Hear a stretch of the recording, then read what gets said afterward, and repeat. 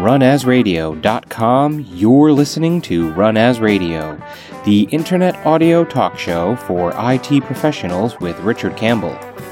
This is Brandon Wen announcing show number 534, Azure Stack Update with guest Jeffrey Snover, recorded Friday, May 12th, 2017.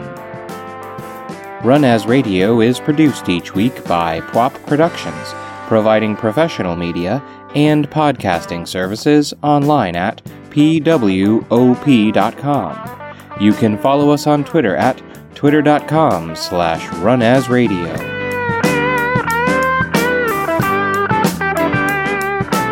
Thank you, Brandon. This is Richard Campbell. Thanks for listening to Run As Radio. I'm here at Build, actually getting a chance to do a few Run As's, also a bunch of .NET Rocks, and found myself a Jeffrey Snover. Hello, sir. Hey, how you doing? I get to see you at conferences these days. I know. It's always a pleasure. Yeah, we always have a good time. Highlight of my week. Ah, you're very, very kind. And I'm an RD. Actually, no, not technically. I really am an RD. So you address the regional directors. Oh, yeah, the that's influencer right. program. You missed my talk. I did. Man, I was rocking that thing. That was crazy. You know, they said, oh, you got an hour. I thought, I got more content, but I'll just go fast. Right. And then they said, oh, you start at 8:45. I was like, wait, so I go to 9:45? They're like, no, you only have 45 minutes. Wow. So I was flying. You just powered through it. Well, the guys said great things about about your stuff. Oh, yeah. The RDs are a tough crowd. They're very experienced, Microsoft Stack folks and architects and things like that. So I got to be fun to talk to them, too. Well, the thing I wanted to address was, I'm now focused in on Azure Stack. Yeah. And what it turns out is that Azure Stack is one of those things everybody projects all their hopes, dreams, and ambitions into. And so my job is to be super clear about what it is and what it isn't, and the benefits of it versus the public cloud versus virtualization. A lot of people still want, what they really want is virtualization, not a cloud mindset. That is a conversation I've had fairly often about cloud as architecture rather than cloud as product. Yeah, right. It's like this, I'm going to use VMs, no machine is special, we're going to be able to shift load seamlessly, no downtime on all those things. It's just, that's a normal part of our practice. Yeah. And also this tendency to just build new instances of workloads rather than to modify the existing ones. Exactly. Now, just to be clear, Azure Stack is going to support IaaS. Okay. So if you have some VMs and you want to run it there, that's happy days. Right. But concretely, it is an integrated system. Now, an integrated system, you should think about it. The thing that I find that helps people resonate, this isn't a perfect analogy, but it works, gets you through the knothole, is you should think about Azure Stack as like the cloud equivalent of a SAN. A storage area network, right? Okay. So think about that. You think about it, you say, with a SAN, you pick a vendor and you pick a capacity. Right. That's it. Yeah. You don't say, well, I read EE Times last night and there's this new NIC coming out, and there's new memory tech. No. You pick a vendor, a capacity, they roll it in, they install it for you. There's some systems integration task, and after that, after a day, you're using it. Right. That's the model, and that's right? the limit. And I think we talked a little bit about this at Ignite as well, the earlier show. You guys update it too. We update it. We have the whole life cycle. Okay. Installation, configuration, operations, update, security, the whole enchilada. And is it actually Microsoft delivering the hardware, or is there third parties involved? No, it's third parties. So we work with integrated system vendors. So we work with Dell, HP, Lenovo. Right. Later in the fall, we'll work with Cisco as well. Nice. Yeah, so you pick your vendor, pick a size. Well, and these are all names we know, right? So that means I can probably tie it into my existing acquisition licensing and contracts. Now, here's the interesting thing. A lot of people, when they hear that, integrated system, they think gold-plated software. They think they're going to be playing through the nose. Right. So here's the deal. The vendors haven't publicly announced their pricing. Okay. But we had an Azure airlift, right, where we invited service providers and the hardware vendors to get together. Now, honestly, we had expected, 250, 300 people. We had over 1,000. Wow. It was crazy. It's like, we need to get a bigger room. We need a bigger boat. Yeah, you need a much bigger. That's like the whole convention center at the campus. It was huge. Yeah, actually, we went off-site. Oh, wow. And again, they didn't disclose their numbers publicly, but for the people who were qualified leads, they went in a room, disclosed pricing, and then people walked out with big smiles on their face and people in orders in hand. Wow. So it was good enough that the reaction of the folks who are considering this is just like, take my money, please. Let's do this. Right. So when you hear gold plate, now again, the details matter, and what's a large amount to you might be a small amount to someone else, etc. So you got to go get the details. But here's the thing. Don't think by definition, it means Yeah. very expensive stuff. Catastrophically. The whole point about the cloud is doing great things with cheap stuff. Right. That's the heart of it. Right, because And- you and- don't have to have gold-plated gear because everything is virtual. It can break and it won't impact. Exactly. It's designed to be robust in the face of failure. Right. And so because it's in the face of failure, that means I don't have to spend extraordinary amounts of money trying to buy the best component that will never fail. It's like, I'm going to buy a good one, and it is going to fail. That's okay. That's There's okay. no drama. And there's another one. Exactly. And another one. We're going to buy 3. Now, if I have Azure Stack in my organization, am I still just using the Azure portal? It's just that whether I'm pointing at the public cloud or at my on-prem cloud, it's the same thing? Yeah, so here's the thing. All those things, the portal, the PowerShell tools, the Visual Studio tools, it's just a different URL. Interesting. And so Azure Stack, now here's the interesting one. Azure Stack, in fact, has 2 portals. okay. 2 instances of the same portal, actually. One is for the tenants. That's exactly the same experience you're going to get at the public cloud. Right. And then there's one for the Fabric administrator. And they have to be separate because they're different attack vectors. But this also speaks to an idea that it may be a large organization that wants its own cloud, and so they're going to use Azure Stack, but it could also be a reseller. Yes. So somebody who's a regional ISP, has some competitive advantage in the area they're working in, but can offer Azure. Yes, absolutely. Interesting. Yeah, they're very excited about that. Yeah. A lot of things. So there's kind of, and since the last time we talked, we got very crisp about, you can use Azure Stack for this, this, and this. And then somebody would say, but over time, you can do that in the public cloud. It's like, yeah, that's true. So then we got crisp about the 3, what we think are the enduring scenarios. Okay. And they are edge and disconnected, support any regulation, and modernizing applications. So the edge, right? Disconnected. Hey, you want to have a cloud application, but you're in a submarine. Right. Not going to work. Tricky. Or more mainstream, a cruise ship. Right. Right? Hey, you're connected when you're in port, but not when you're out at sea. Right. So there's lots of cases, or factory floor. Think about this. You could be connected in a factory floor, but as you gather sensor information and then control your robots, do you really want the internet in that loop? Yeah, no, I don't want that latency. Well, right? or connectivity problems. Yeah, Like if any there's of something those. wrong with the internet and you lose control of your robot, here's a note to self. Always keep control of the robots. is important. So I you worked want- with a company many years ago manufacturing hard drives, whose name I will leave out. Oh, I did that. And we did. We were doing the analytics side because at the speed they were manufacturing the drives, the milliseconds mattered for the number of drives that were wrong. By the time it got to the test stack, you'd probably made 30 drives wrong. Yes. And so the literally the milliseconds between when you get a failed test and you could stop the line affected how many drives you now had to pull off the line There you and deal go. with. So that's the edge, right? Sure. Where you want to take advantage of latency and connectivity. And then there's for regulations. There are certain, like a great example is we have a customer who has they wrote a cloud application running in public Azure. Right. And all their affiliates throughout the world are using that. But then there are certain geographies where they can't because of government regulations. So they're going to take that application and run it in an instance of Azure Stack running in those countries. Interesting. But it's the same application. Because I know that Azure has gone to set up a special version of Azure in Germany, for example, to comply with their rules. Yep. So rather than wait for you to do it, whatever country I'm dealing with, I could do it myself. Exactly. Provision the gear and same system, and if and when you guys show up, then we can figure out how we want to do that. Yep. But in the meantime, you can actually work on that same product stuff. Yeah. By the way, so we say regulation, but the reality is a whole bunch of people just want their data there. Yeah, They're just comfortable. Data sovereignty is important Absolutely. to a lot of organizations. And Sure. being a Canadian, when you guys set up in Montreal, that site filled up fast. There's a bunch of Canadians who want to use the cloud, and data sovereignty is important. We want to stay within our borders. And then the third scenario is modernization of apps. So think now in terms of like compute gravity. You have a mainframe or a legacy Oracle system, Right. and you want to modernize that thing, put a modern cloud front end of it, right? And you want that thing to be close to the compute. Don't send us your mainframe. We're not accepting not it. interested. And we're putting that in an Azure data center. We'll take Azure and let you put it in front of that. Right. So you get that modern architecture, and perhaps, like I said, it's a transitioning workload. we could be gradually moving off that mainframe eventually, and then could take it somewhere. Yeah, that's the strangler pattern, right? The design pattern. You go put a front end in it, and then you grow it larger and larger and larger, and at some point strangle the back end, and then you can go anywhere you want. I have been working with a couple of customers whose remaining COBOL developers are in their late 60s on extended contracts, and they really want to retire. And we are trying hard to get the last of the workloads off the Hitachi Skylines. Wow. It just, S360 architecture, they're good machines. Like, I have nothing bad to say about that machine. They work forever. Yeah. But getting the development resources for them is incredibly hard now, and we've just got to do something else. There's no way around it. So I mean, I love that. Once upon a time that was OS2, that was the front end.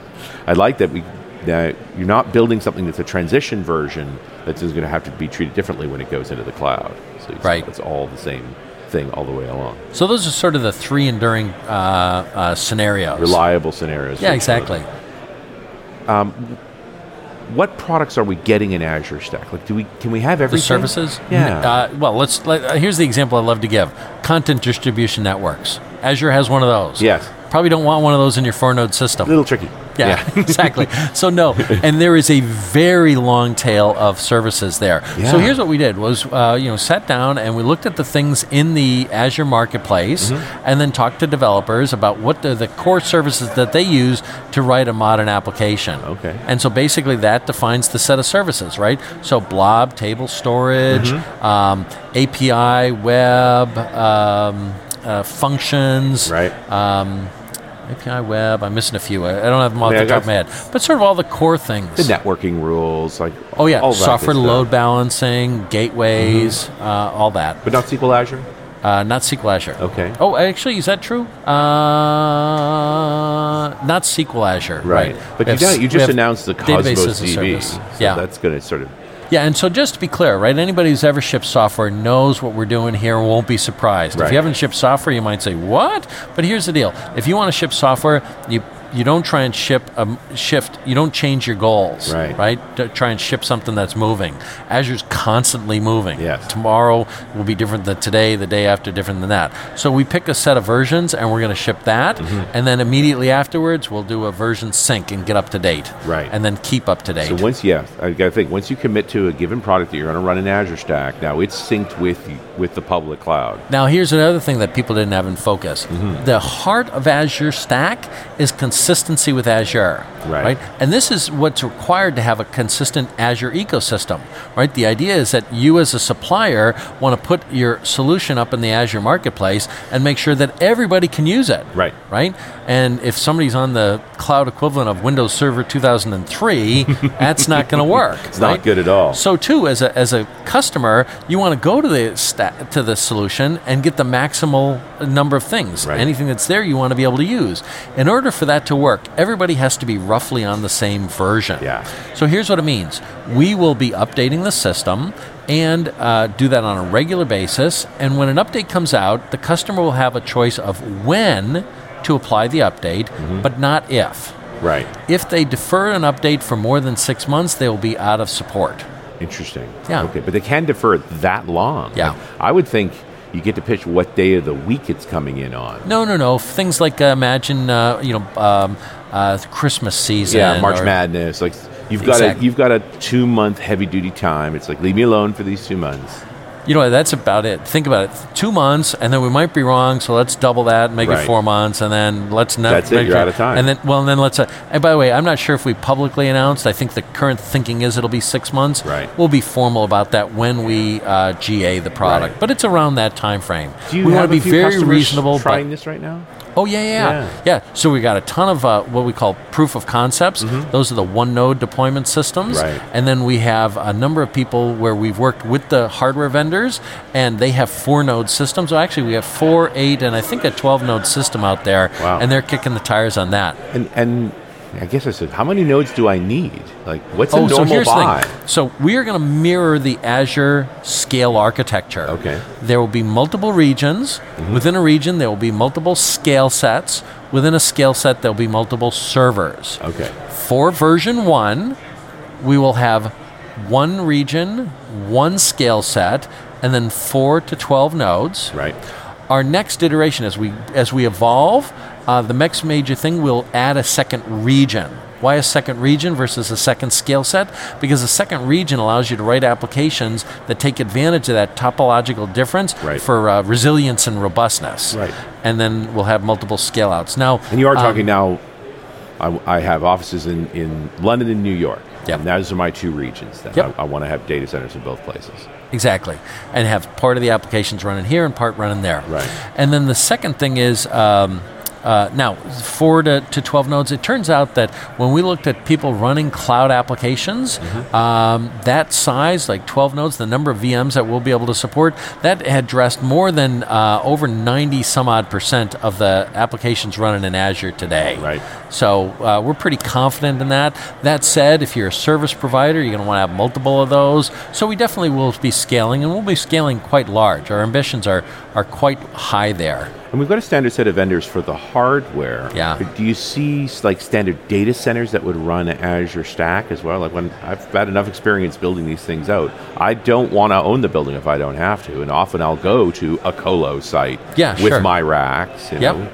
Back in the good old days, you spec'd out the rack from Dell and you asked them to deliver it to this colo site, and there was some agreements made, and you never touched anything. You know, one day they turned it on for you, and you were now able to connect. Yeah, absolutely. That model makes perfect sense. Often some of these hoteling sites are you put your servers there because they have lower latency, lower they've got good bandwidth, shorter paths to all the networks. They hopefully have enough power. That was about, like, these days I still find there's data centers with half the space empty because power densities are so high and they can't get more power into the building. Right. And HVAC. Are they able to run cool enough? Although, good news, new machines are running cooler. Yeah. So, it's interesting to just sort of figure that dynamic out. But if I was seriously considering this, looking through all these options, the question would be, where can I put it? And as this works for me and I need more, am I going to be able to expand? Do we have those things? And I really don't want to own buildings ever again. Be responsible for the action. Well, the thing that I think is so exciting about Azure Stack, and the thing, again, I try and help people get their mind around is Azure Stack is, Jeffrey Moore has this great model of, hey, there's core activities and there's context activities. Right. Core activities are those activities that drive your business forward by delivering differentiated value delivery. Absolutely. Context activities are the things you have to do that don't do that. So at Microsoft, our core is software, right? But our context, we have context activities, right? We have to have receptionists, we have to have cafeterias, etc. But those are things we don't really want to invest our best people in, right? So we don't have a technical fellow of cafeterias, no distinguished engineers of shuttles, right? Now, we spend a lot of money in those things, but that's not where we want to focus our attention. So to sum it up, what you really want to do is you want to build the things that differentiate you and buy everything else. Exactly. Now, when it comes to cloud applications, the cloud application itself is the thing that differentiates you from your competitor. But the environment that it runs in does not. Right. So you want to buy that. So here's what I'm saying is, if you really think that you can sell more sneakers than the other guy because you can get the most amount of, you can manage DNS and DHCP better than the other guy, one, I doubt it. But if you're truly convicted of that, then this is not the product for you. Right. You want virtualization, because with virtualization, we give you the parts and you can put them together any way you want. You can say, I read EE Times last night and I heard about this new NIC and I want to use that NIC. Right. Go with God. Get out your soldering iron, do whatever you want. Yep. You say, hey, I got these physical hosts and I want my agent on there. I demand my agent on there. Go with God. Yep. That's virtualization. This is an integrated system. Third-party agents are not allowed on the system itself. In the tenant space, do whatever you want. Sure. But in the system, I will never allow a third-party piece of software to ever get between me and an upgrade. Right. So here's the heart of it, right? Architect for Windows Server for many years. Come out with a new version of the OS, and I talk to customers and I say, why aren't you on it? And they say, oh, I'd love it. It's fantastic. It's exactly what I need. I said, yeah, why aren't you on it? And they said, well, you must understand. I have this third-party piece of software, and I depend upon it, and they're not yet available. Right. They haven't done their testing to move to the new version of the OS, so I'm staying put. Or, hey, I'm totally in, except in this third-party software, they're available, but they want to charge me a full relicensing fee. Yeah, right. And so it's too expensive. Yeah. Or, more commonly, I have this third-party piece of software, they're out of business. I can never upgrade. Yeah. So now, I'm if stuck, you remember, the heart of Azure Stack is consistency with Azure. Right. So I can never allow anything to ever get between us and upgrading to the next version. Right. So that's why it's I enforce strict layering.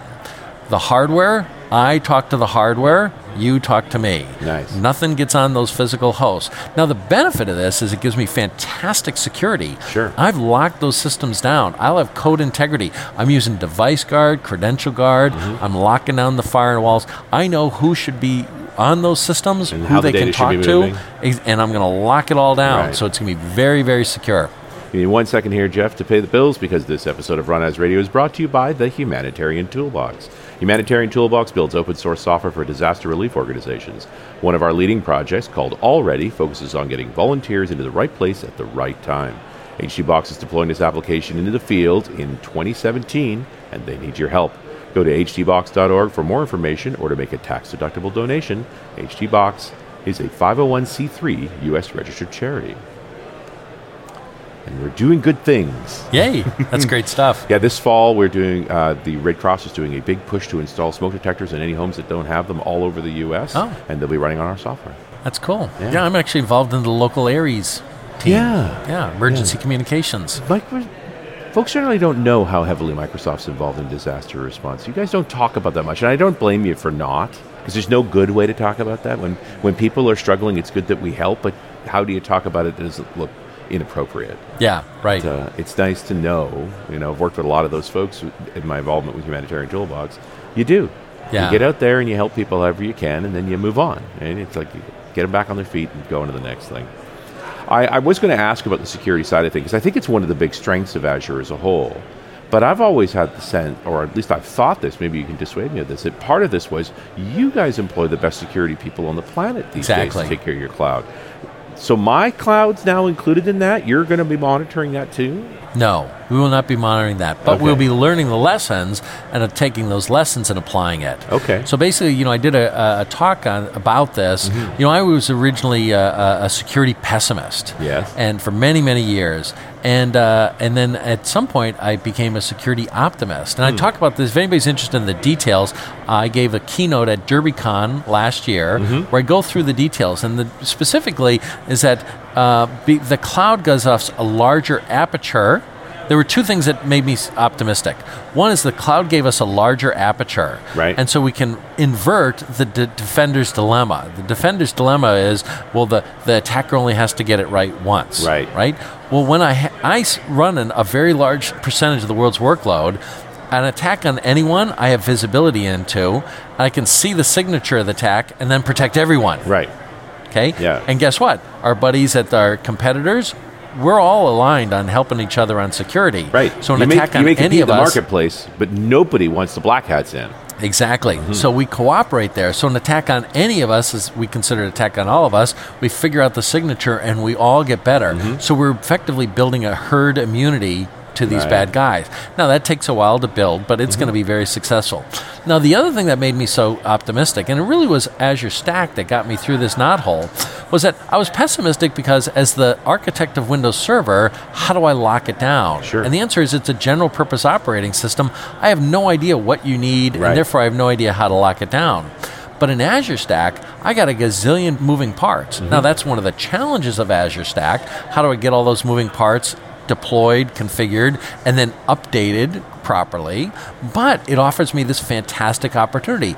I know exactly what should be running where and who they should be talking to. Right. So I can say, this and only this code should be running here. This is the only things that should be talking to there. So I've got like 4 layers of network protection. Yeah, 4 layers. Because you know exactly what machines will talk to other machines, what port they're talking on, what the protocol looks like, and you can allow nothing else. Exactly. And so it's defense in depth. So we use virtual LANs. All right. We use Tor ACLs, top of rack switch ACLs. We use SDN ACLs, and then in the individual machines we use internal firewall roles. So yeah, and we're very optimistic here. Let me be really quick. Say we always try and be very humble about security. and it requires the customer to be vigilant as well. Yeah. But that said, I am pretty optimistic. Yeah, and we've got 2 external pen testers coming to attack the system, give us all the details. I'm very committed to making this an ultra secure system. I do think. Funny. I've been working on history stuff around Microsoft for quite a while, so I sort of talk about the early days, the Slammer viruses and things like that. It's like, Microsoft learned lessons early about the challenges of being in front, so attack the most, and you've kind of gotten your security humility down years ago. Yeah, and I appreciate that. You go through. These are all the things we're doing. It doesn't guarantee anything. It makes it bloody harder. You raise the bar. The bad guys, in fact, we designed it that way.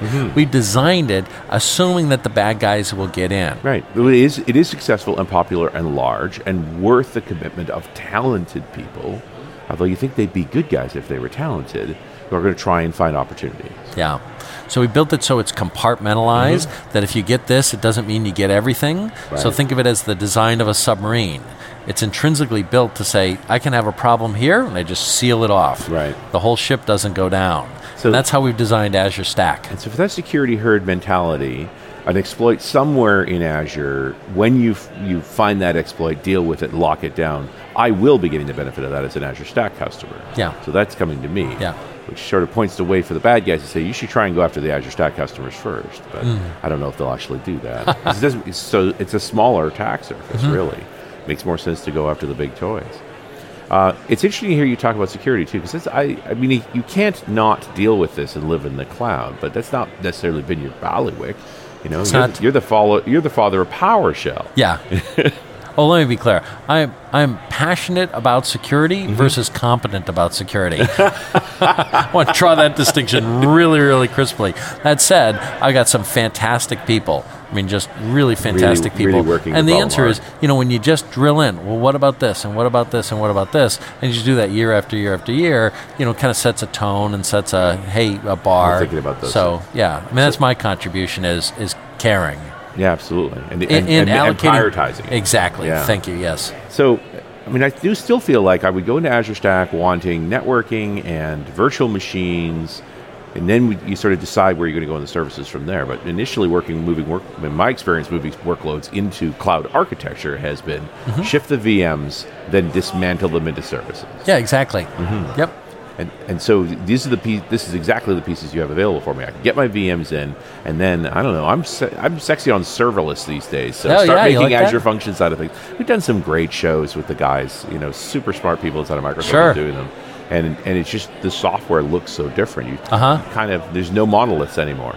Yeah. Everything is small and agile. What about Service Fabric? Is that part of the Azure Stack offering? Service Fabric and Azure Container Services will be shipping on Azure Stack shortly after GA. Okay. Yeah. So it's on the roadmap. And I kind of think that roadmap's going to be endless. There's always more things that they're building for the public cloud. Somebody said, what are you going to do after version 1? I said, well, it's a trick question. It's a trick answer. Yeah. Answer is, refresh, resync with Azure versions, expand Azure services, work on fundamentals. Yeah. And those are the things we're going to do forever. Rinse and repeat. That's all we're going to do. Yeah, it's that simple. There is no, let me be clear about this, there is no Azure Stack agenda separate from Azure. Right. Azure Stack is not an alternative to Azure. It is an augment to Azure. So if you ask, well, what about this, this, and this? Often the answer will be, ask Azure, and then we will follow. Because you do have other Azures too, right? There's a government Azure, and is there a military Azure as well? There's what we call, there's the public cloud Azure, and then there are sovereign Azures. There's a number of sovereign Azures. That you operate on behalf of different organizations. Actually, some of these we do not operate. Oh, interesting. Yeah, okay. Right? Because then that's a tie. So often they're operated by someone else. Right, but they are your architecture. It's another kind of Azure Stack. Yeah. In some respects. Yeah, but those are true Azure sites. Right. Yeah. So they're and large. one of the hopes is that we'll get Azure Stack to the point where it can be large enough that it can start playing that role as well as a sovereign Azure. Yeah, exactly. Right, like if Turks and Caicos wanted to run one, we'd have to say, can you start with about 1,200 servers? And they'd say no, and say, I can't help you. Yeah. Whereas if you said, hey, Azure Stack, maybe that's a good size. Right. Sort of then they can gradually get into that and expand it as they need to as well. Yeah, exactly. It's very interesting. In some ways it seems like, because it made sense that you went to these big customers first that wanted their own flavor of Azure essentially, and now you've been able to pull it down to a place where we can get in at a smaller commitment for an ordinary organization to experiment where they see fit. Yeah. I feel like for a lot of folks listening, I would want to go to a local service provider for my Azure Stack. Oh, we definitely support that. Azure Stack is multi-tenant, so you can do that within your company or a service provider. And they were I mentioned these 1,000 people that showed up at the Azure Stack Airlift.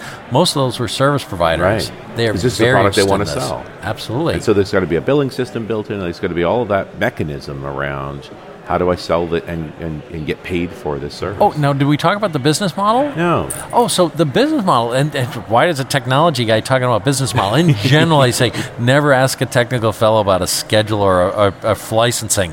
And I'm going to make one exception here. It's because I'm so excited about this difference.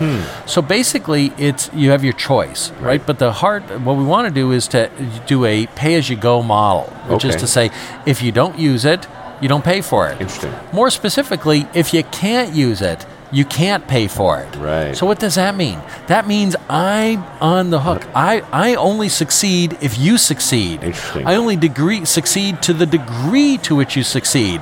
So guess what? If I deliver this to you and you can't get it running, like, hey, in the past, I give you, you buy hardware, you buy my CD-ROM, they get their money, I get my money. If you can't get the thing running for 6 months, well, I feel bad, but I got my money, right? So it's hard to have an institutional response to go address that.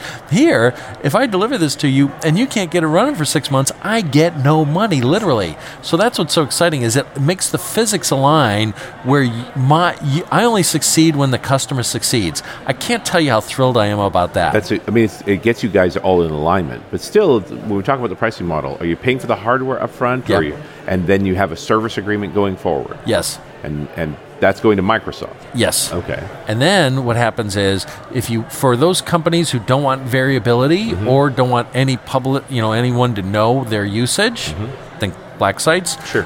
You can have a capacity buyout. Right. It says, hey, here's my capacity and here's what I'll pay for the year. Right. Yeah. So if you have that choice. That's what I want. But the thing that honestly, I'll just share one of my one of the failures, my personal failure that I regret the most. And that is, year after year after year, I've been trying to drive two things and failed. And that is good error messages and diagnostics. And for whatever reason, I've been unable to crack that nut. But now it's going to be cracked for me. Right. A lousy error message. Oh, well, yeah, I'm sorry you had a hard time there. Right, right. But now that lousy error message, one of two things are going to happen. One is we're not going to get our money because you couldn't get your job done, or that person's going to get a call at 3 o'clock in the morning and say, hey, bucko, what the heck did you mean by that? Because we have very tight SLAs with our service agreement, with our support staff to support them. Yeah. So, and Satya said it so well. He said, I don't know, it's like magic. You put this thing called a pager on a developer's belt and the software gets better. Adrian Cockcroft has that line too. He says, when we started for Netflix, back when he was at Netflix, he says, when we started calling the developers at 3 a.m. for outages, we had a lot fewer outages. Yeah. You get better error messages. You're going to get good diagnostics. So I'm very optimistic about that. Good to have all that aligned. So do we have a sense of GA? When's this going to happen? It's happening in the middle of this year. Wow. Okay. Now, let me be clear about that. So there is RTM. What we do is we finish our software, and then we hand it off to the hardware guys because it's an integrated system. Right. And then what they do is they go through their quality process, and then each one of those guys will have their own time frame. But it's definitely this year. Right. So sometime this year you could be running a set of machines on the Azure Stack. Yeah. Somewhere. On-premise or in your favorite colo, and have your own piece of the cloud. Yep. Jeff, always fun to talk to you, my friend. Yeah, always it's a pleasure. It's good to do it in person, huh? We don't really get to do this remotely. But yeah, well, we had that fantastic Ignite talk. Oh, yeah. Before we did tell that story. I didn't tell the story. That was so cool. Before we did the show, you asked me to come and meet you so we could record a show, and they were a group of students, weren't they? Yes. So I step into the room, and I see you in a huddle. I'm like, oh, I'm interrupting. I said, no, come in. Group of students, and they're all inventors. Yes. They all want to build their own companies. And they were from all over the world. All over the world. A number from Africa and Asia. Yeah. And of course, you've worked in a lot of organizations. You have a bunch of patents to your name. Like, you've built product that way. But it's all corporate stuff. Sure. So I'm giving them like one angle. Oh, here's the core. And I say, Richard, come on in. Yeah, and I'm a startup guy. So. Exactly. So you were able to add all that startup. And here's a way to think about it. And how do you evolve your company going forward? And you can just see the eyes like lighting them in. They're like leaning in. Yeah. We were a good team that day, so we got to do more of that. But that was a lot of fun. Yeah. I like lighting up minds like that. It's like, don't worry, this can be done. You can do this. Yeah. There's lots of opportunity. Always a pleasure, sir. Thank you for making another great show with me. Hope you had a great build. I know you've been working hard. Absolutely. And we'll talk to you next time on Run As Radio.